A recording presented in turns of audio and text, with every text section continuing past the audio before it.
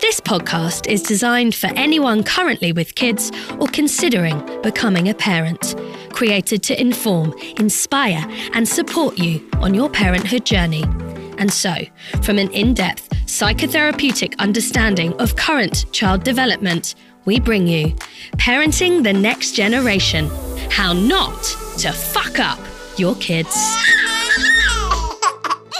Hello and welcome to Parenting the Next Generation: How Not to Fuck Up Your Kids with me, Katie Goldfinch, and Kitty Hagenbach. Hi, Katie. Hi, Kitty. So Kitty is a psychotherapist extraordinaire and has all of the wisdom when it comes to family. And I myself am considering having children. So in previous episodes, we've been talking about the why, preparing to have a baby, birthing, and now about the first year. So coming home with your baby for the first time. Kitty, what is it like when you get home with your baby? Well, it can be absolutely wonderful. It might be a bit daunting. It depends on your circumstances and your situation, but hopefully all is going very well. And it's an opportunity to get to know your baby. All babies are different. And if it's your first baby, you haven't had any opportunity to get to know a new baby. So it's about being in wonderment. It's about responding to the baby's needs. And in my view, you can't spoil a baby in the first year of life. Their needs need to be attended to because they can't do almost anything for themselves. We have spoken about keeping external family out at this stage so that you have really precious time in your dyad or your triad to really form that deep connection that's really important at this stage. Yeah, sometimes people freak out when I suggest that they take some time, just the parents and the baby, to be together, to get to know each other, to just get into a rhythm and not have the outlaws and the in-laws and all the friends who think they ought to be there for whatever time you really want. People are very scared to ask for this time from their grandparents of the baby. I've had so many people come back to me and said, thank you so much for advising that, because they had this precious time. It might be a few days. If you're in the Ayurvedic tradition in India, you'll have a month. But in that case, the extended family come and look after you. Their mother and father and baby are in one room with other children if they're there. And all the cooking and the housework is looked after, which is incredible to have that month together. But each day that you have will be precious. So take a little bit of time, plan that beforehand. Having spoken to your extended family, explain why. There is really no rush for the outside world to come in. But the time that the baby can have to settle into this new routine, this new life, this new experience, to get to know his or her parents, to be able just to be, because babies know how to grow, and what they need is warm, consistent care and a sort of rhythm to the day. But you will need to get on the baby's schedule rather than the baby get onto your schedule. Now, a lot of people want the baby to get onto their schedule, but that's too big an ask for a young baby, I think. And one of the topics that comes up a lot is leaving a crying baby. It's got to be the most contentious topic of this phase. What are your thoughts on that? I think that crying babies need to be held. You don't have to jump always immediately in the first squeak, because sometimes children have a bit of a grizzle and they go back to sleep again. But don't leave crying babies to cry alone, because they can't do anything for themselves other than call you like that.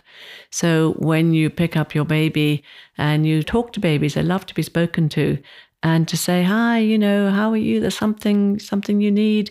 And then you check the obvious things, which maybe they're hungry, maybe they've got a dirty nappy.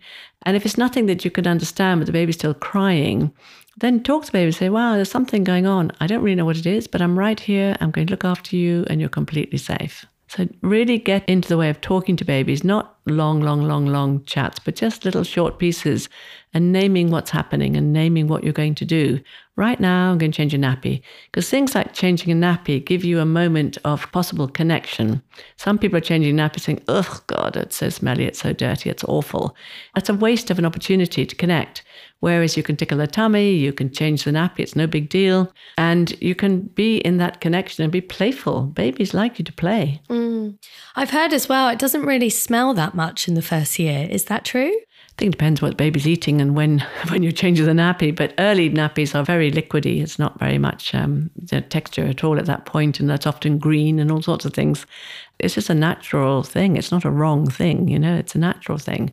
But I think that, it can be really difficult if your baby is very disturbed and crying a lot, then it's time to think about other things like, why is my baby crying so much? Because perhaps it's a birth trauma from the birth. You need to see a cranial osteopath or something. Maybe there's something actually hurting them in their body.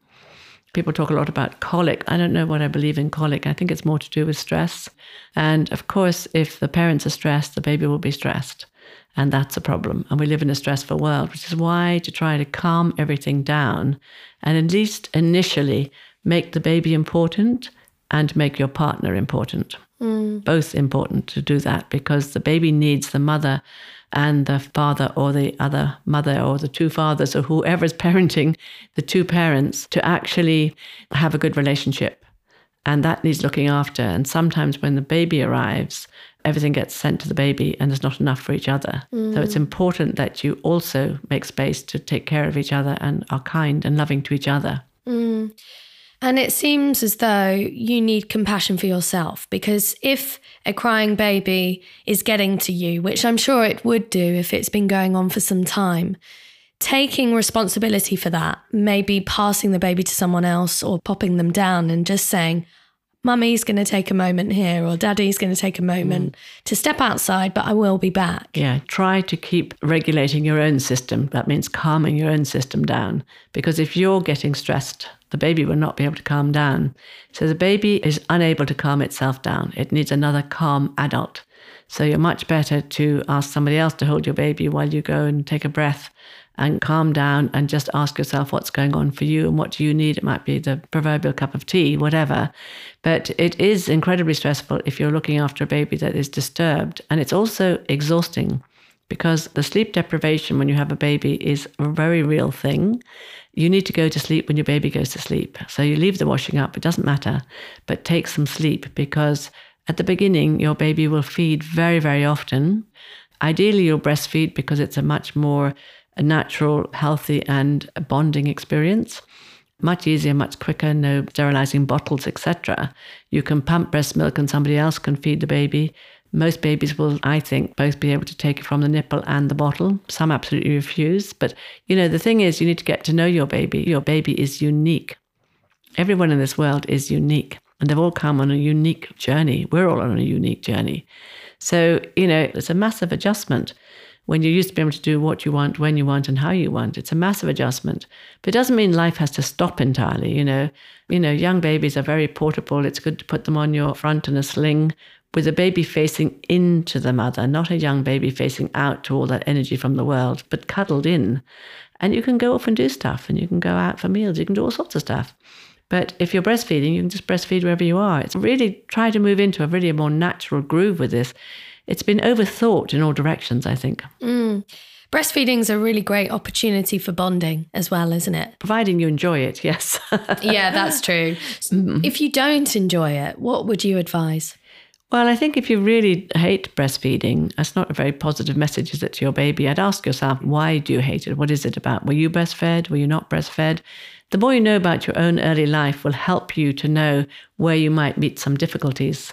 But the other thing about breastfeeding is when you are breastfeeding, please don't watch television or be on your phone, because you may as well not be present if you're watching TV or on your phone or other device. It's a moment where you can come into connection. And these connections are going to help your baby to make good brain connections, which will last for their entire life. So this is an investment. This is a really, really wonderful investment. And is it the first few days that your breast milk is blue? It's a colostrum. It's not really blue. It's clear, transparent. Right. And that colostrum has got antibodies and all sorts of very, very nutritious content. And, breastfeeding doesn't necessarily come easily. If you have difficulty with it, please get help, because there's lots of help to be had. As I said in a previous episode, if your breasts are sore, the important thing is to have a Savoy cabbage in your fridge and put a nice cool leaf of that cabbage inside your bra, and it really cools down the overheated breast, because it's a bit painful to start breastfeeding, but it's so worthwhile from so many ways to continue to make the effort to do that. Personally, I absolutely loved it. There's nothing more delicious than beholding your baby and breastfeeding. It's the most natural, lovely, bonding, warm, cozy feeling. But use it also as a moment to bond further and more deeply. And is it a moment you can invite your partner to come in and sort of share in that juicy sort of triad-y vibe? Absolutely. So breastfeeding obviously happens from the breast. You can express from the breast. And is that something that you can then ask your partner to help you with? Definitely, yes. I mean, they can help, depending on the breast pump, they can help you with the expressing, or you means that you can leave a bottle and your partner can look after the baby and they can feed the baby and you can go and have your hair done or whatever you want to do. Go and have a coffee with a mate. You need to have a life as well. So, at first, I think really sort of in a way, 3 months disappears before you can do very much at all, I think, because it's such a big adjustment. And a lot of people have asked me about having, maternity nurses and night nurses and stuff like that. I don't recommend that at all. I recommend a doula if you want some help, because they will look after the mum, so the mum can look after the baby. If you have in the old-fashioned way, which a lot of people still do, they have a maternity nurse at night who looks after the baby. It means that the baby is looked after by the nurse and not bonding with you. So even though it's hard for you to get up in the night, it's important to get up in the night with your baby. In the first 6 months, you need the baby in your room, possibly in your bed, if you feel secure with that, providing you don't have an overheated room and you haven't been drinking or smoking or taking any drugs. Your baby will be quite safe in the bed. You want some light bedclothes. You're not going to roll over and crush them, but it's so easy and it's the most natural thing in the world to co-sleep. And, we parent from a mammalian perspective. And it's the mammalian brain that is developing in the baby to start with. And so, if you look at little puppies, how they sleep, they're all cuddled up together. It's the most natural thing in the world to sleep together. I've heard about people worrying they're going to roll over in their sleep and squash their baby. Does that ever happen? It doesn't really happen. But what does happen is that people think they can't feed the baby in bed. They've got to get up and they go to the sofa and they feed the baby in the sofa and mum falls asleep and the baby falls down in the crack in the sofa. And then there has been fatality doing that. Oof. And do you have to be careful of what you consume when you're breastfeeding? I think so. I remember when I was training in the pre and perinatal world, I was watching Ray Castellino, who's a master at working with young children and mothers. And I think the baby was in a lot of pain in their guts, but the mother was eating almost a macrobiotic diet and it was just too indigestible for the baby. Wow. So I think, probably not very spicy food and not too much roughage. But again, roughage. What do you mean by roughage? Beans and, lentils and too much brassica and all of that stuff. It's quite indigestible. A lot of vegetarian food can be quite indigestible if it's got too many beans, too many pulses. And the baby's system is very, very, very delicate. But if you notice that your baby's having tummy ache and stuff, then change your diet. What about coffee? I suppose to a minimum, I don't think you have to be too rigid about something, but I think the occasional coffee here and there, but it is quite a strong toxic flavor. And also, alcohol is not ideal either when you're breastfeeding, but more dangerous, I think, would be allopathic drugs. So I think what you put into your body will be passed to your baby. So just use your common sense. But if you're absolutely gasping for a coffee, have one occasionally, but have a decaf. Have a decaf. So let's talk about communication and play with your newborn. Babies love to play. They're communicating. So from the moment they're born, they can see in focus from your nipple to your face. So they want to see your face. They want to see your delight in them. And if you are delighted, well, that's wonderful because the baby's going to read this. And Alison Gopnik, who's a scientist, talks about babies being scientists and they're making causal maps. So what it is they're looking at you to see what are you mirroring back to them and what are they going to learn about themselves. So obviously, if you're enjoying parenting and this is all going very well, they love to be playful. They will play. They'll mimic you. There's an incredibly difficult thing to watch on YouTube called Still Face, and it's about a mother playing with a baby and then she's instructed to turn away, and you just watch that and you'll see what happens to babies when the mother just cuts off. I can hardly bear to watch it, but it's a very useful thing to watch. So playfulness is great. Take every opportunity when you're with your baby to be playful. They love it. I mean, that's lovely energy of play. And you get your own childhood to relive A little bit, or you get a second attempt at childhood. Definitely. They say it's never too late to have a happy childhood, but you definitely can reconnect to your own early life and fill in the gaps. I would imagine it's quite an important time to nourish and nurture your relationship with your partner. It will be the first time that it might not be the first time, but it could be the first time that you don't have undivided attention for one another. What would you advise to people at this stage? I think this is a super important conversation because when a baby comes into a family, there is stress on the family because this baby needs to be looked after. Parents are tired. There's definitely a loss of sleep, and there is a loss of availability to one another. So I think at the very beginning, you really want to make the baby the center of your attention because they need it the younger they are. But don't exclude your partner. And part of including your partner is to include the other parent, and give the other parent a lot of access to the child, because a lot of women who've carried their babies, they don't want to hand them up to anybody. And they don't even want the partner to have time with the baby. So be generous with the baby. Babies would prefer to spend most of the time with the mother because it's a continuum of what's happened before. And mothers have different energies than fathers. So it's important to find out in your time how you're going to have some time together. So babies do sleep quite a lot, and make it a priority to spend some time together and check out with each other and be kind and loving to each other. I think that's very important. And quite often the mother falls in love with the baby to such an extent that the father feels very excluded. And that can be definitely a problem, especially if the father's had, some early life deprivation in some way. And what would you be looking out for there? If there's some kind of fallout or lack of attention, and maybe the partner is struggling to communicate that, or doesn't feel like there's space to communicate that, what are the telltale signs? Well, getting snippy with each other, having arguments. I think really distressing for babies if their parents argue in their vicinity. If you have arguments, you better be in another room. Sometimes mothers may stop working and be at home, and fathers may continue working, and mothers think, oh, well, my life is ruined and it's completely stopped and I'm a prisoner in my house and the father's life hasn't changed at all. So it's important that you, as a mother, you create a life for yourself as well if you're going to be home for a while, which is important to be home for a while. But go out and find people and find your tribe and have some life for yourself. But also really make time in the relationship for each other and make that important over other things like housework. Yeah, so prioritizing each other and also recognizing it's a major adjustment for you both, even if one of you is still going out to work. So let's talk about the support for the partner, because the partner will be having a different experience to the mother in most cases. So I know that you've got an interesting case study to share. Let's talk about that.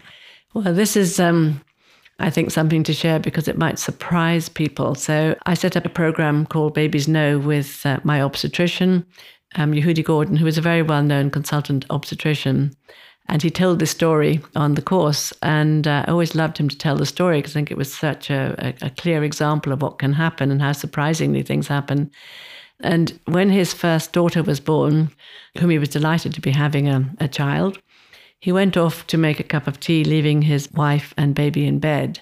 When he came back into the bedroom, he suddenly was hit with an absolute rage about how dare that child be there with his wife.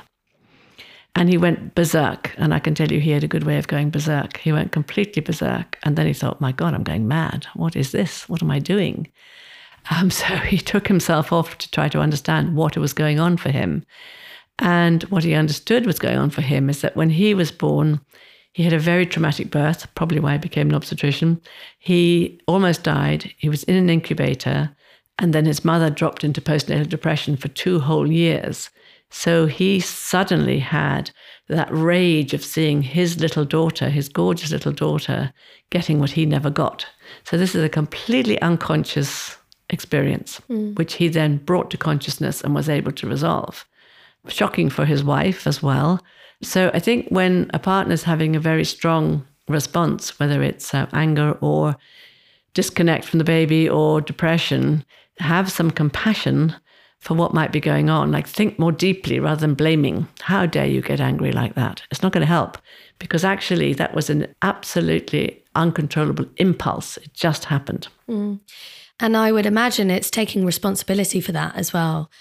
Noticing something's going on for you. Okay, this is about me. I need to take myself away and I need to have a think about that.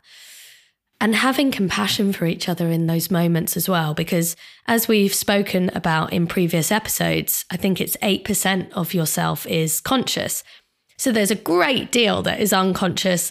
And if anything's going to bring anything up, it's having a baby. And so allowing space for whatever comes up to air and for those who need to deal with it in the way that they need to. Yeah, and in this way, your children are your teachers, because we can learn more about ourselves from the way in which we respond to them. So we're both mirroring back and forth all the time, and some of it's uncomfortable. But as the grown-ups, we have the capacity to deal with it. The babies haven't got the capacity. The brain is very unwired when they're born. There's a lot of brain development to come. And during this first year of life, there's an exponential amount of brain wiring going on in the frontal cortex that sets us apart from animals. But it's not wired up. And so babies don't have impulse control, for instance. They can't manage things. They don't know how to regulate themselves. They need a calm adult through whom they can regulate. So if a baby's very upset and the parent or the carer gets very upset, it's just going to get worse and worse and worse. So it's only the adult who can actually stop that, unless the baby just gets so tired they stop. So keeping ourselves in good shape. So parents need to find some space and time to support themselves, to exercise or whatever they need to do. And that's where you need support from family, from friends, from somebody. It's so important to have support.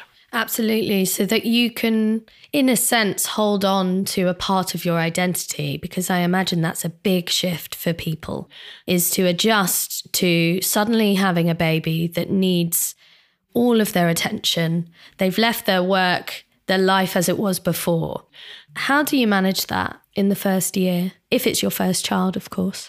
I don't think you can give your child all of your attention. I think when you're with the baby, it's great to be as present as you can be. But babies sleep, and also somebody else can look after them from time to time, so that, you have also some attention for yourself. And it's about resourcing yourself, really. There is a big adjustment in the identity, but I think the biggest thing is just to resource yourself well enough that you have enough sleep, that you can eat well enough, that you can exercise well enough, or do the things you love enough. But this is all about balance. So time disappears at an extraordinary rate when you have a child to look after. And so we've been used to being able to do what we want, whenever we want. And that's a massive change. So I think it's about being quite practical, about, making some space, about recognizing that parents both have needs, and trying in some way to meet them. Now, you won't be able to do all the stuff you did before. You won't have the sort of importance about your work. Maybe if you're taking time out, that can be a very big challenge, and people can lose confidence very quickly.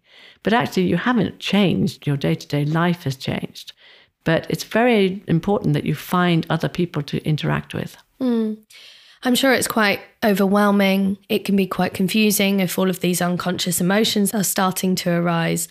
There are many different reasons for people falling into postnatal depression.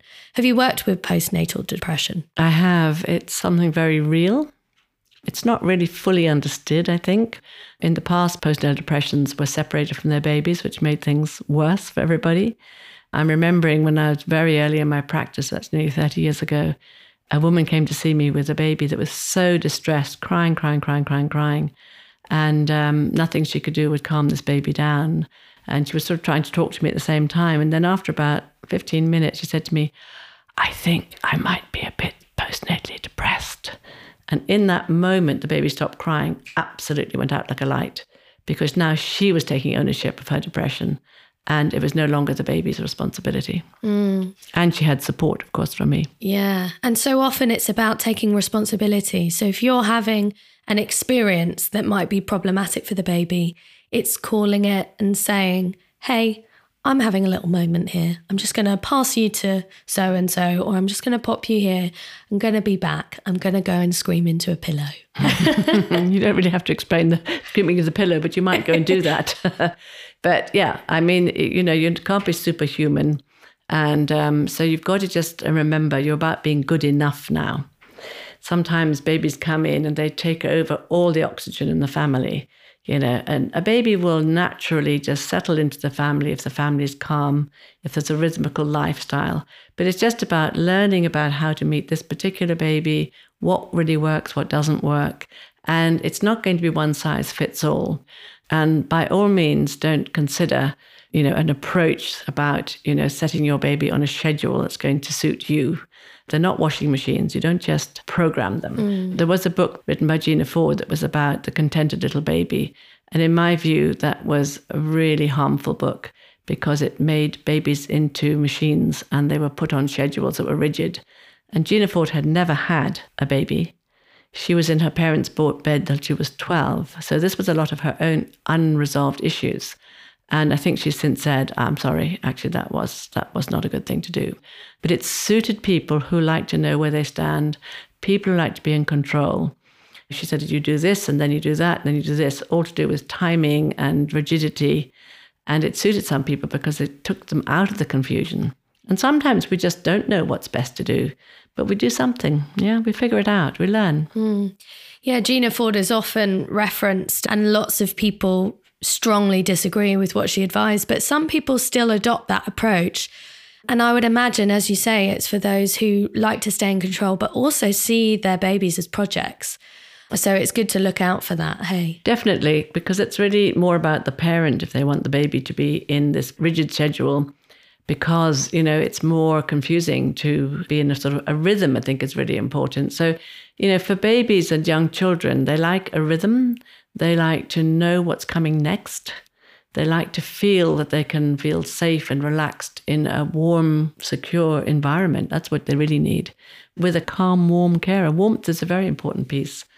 And, if somebody drops into postnatal depression, they need help. Because in my view, and this is not the medical model, this is my view in my working with people, it's that our early life issues get reflected back to us when we're holding a little fully dependent, vulnerable little baby. Our own vulnerability comes to the fore, and it can be completely overwhelming. It can be incredibly serious. And for a baby, if the mother's postnatally depressed, even if they're functioning and they're doing, all the sort of the caring, the feeding, the cleaning, etc., they may as well not be there other than to keep the baby alive because there's actually lights on, nobody home. So the baby can't make a contact with you. So then they often disassociate at that point as well because they can't reach you if you're depressed. So get some help, definitely. And it's a very real thing, but you might also in the preparation phase think about, is this a likelihood? Did I have a depressed mother? Might that have come through to me? It does follow down through families because if you've had a depressed mother, then you yourself are going to be a very sort of alone baby. And then all that might come through again because now you're going to remember that at an unconscious level. So it's a bit complicated about the unconscious, but, babies are working at the unconscious level and their memory is implicit, not explicit. There's no explicit memory till you're after 2. So what they do is they feel everything with their bodies. So if a baby is hungry, they don't feel hungry, they are hunger and they can't wait. They haven't got any potential. They can't wait. So you need to be ready to feed a baby at any moment. They just can't wait. They don't have that capacity. The brain's not wired for that. And I presume they don't understand that it might be coming. They think it's, a life or death situation, and so they'll cry until they get it. I think there's only now with the baby. So for some people, this will be a beautiful phase, but for some people, it might be the scariest phase.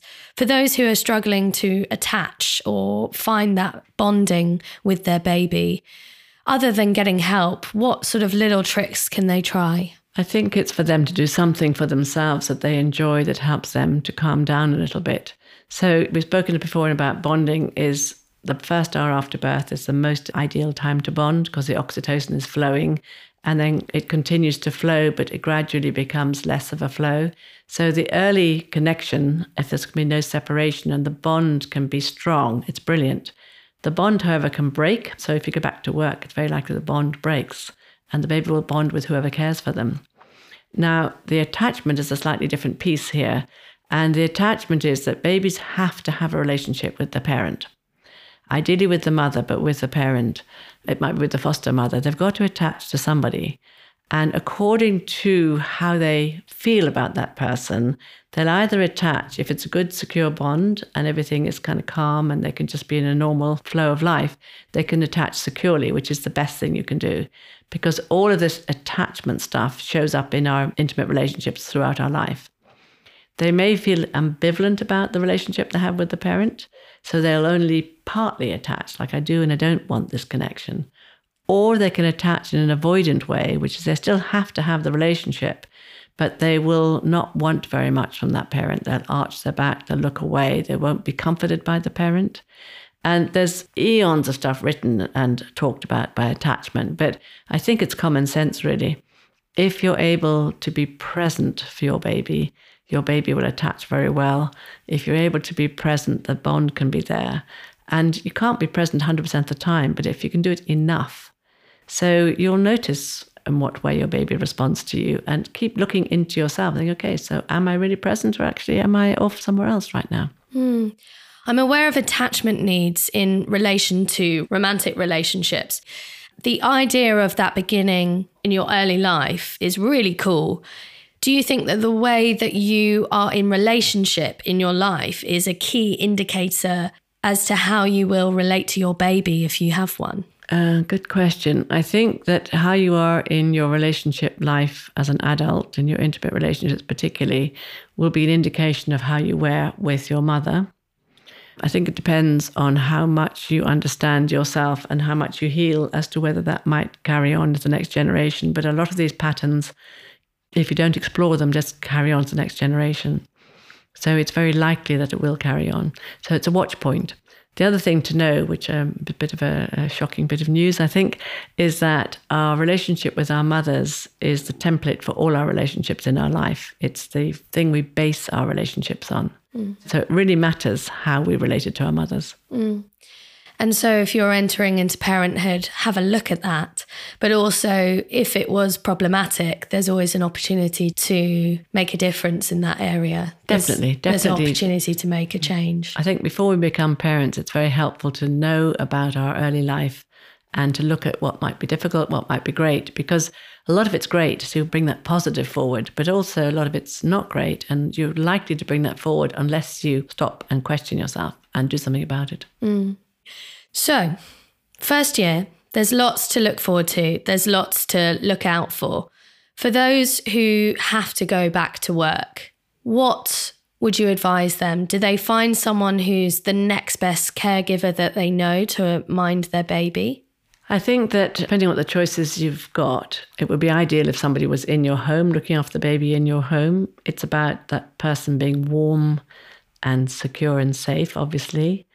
If you can't have somebody come in your home or a grandparent can't take on the job or something, then I would suggest going to a childminder where there's going to be maybe 5 children of different ages and that the baby will be looked after by the same person every day and bond with that person and have the sort of stimulus of the other little kids around.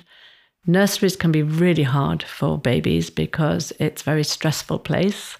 And what they've understood is that the saliva of a baby who's been in a nursery has much more cortisol. Cortisol is a stress hormone. And also for the parents, I think it's extremely hard to take your baby to a nursery, come back and pick them up. And then you've got to go home and you've got to do all the domestic stuff and try and get your baby to bed.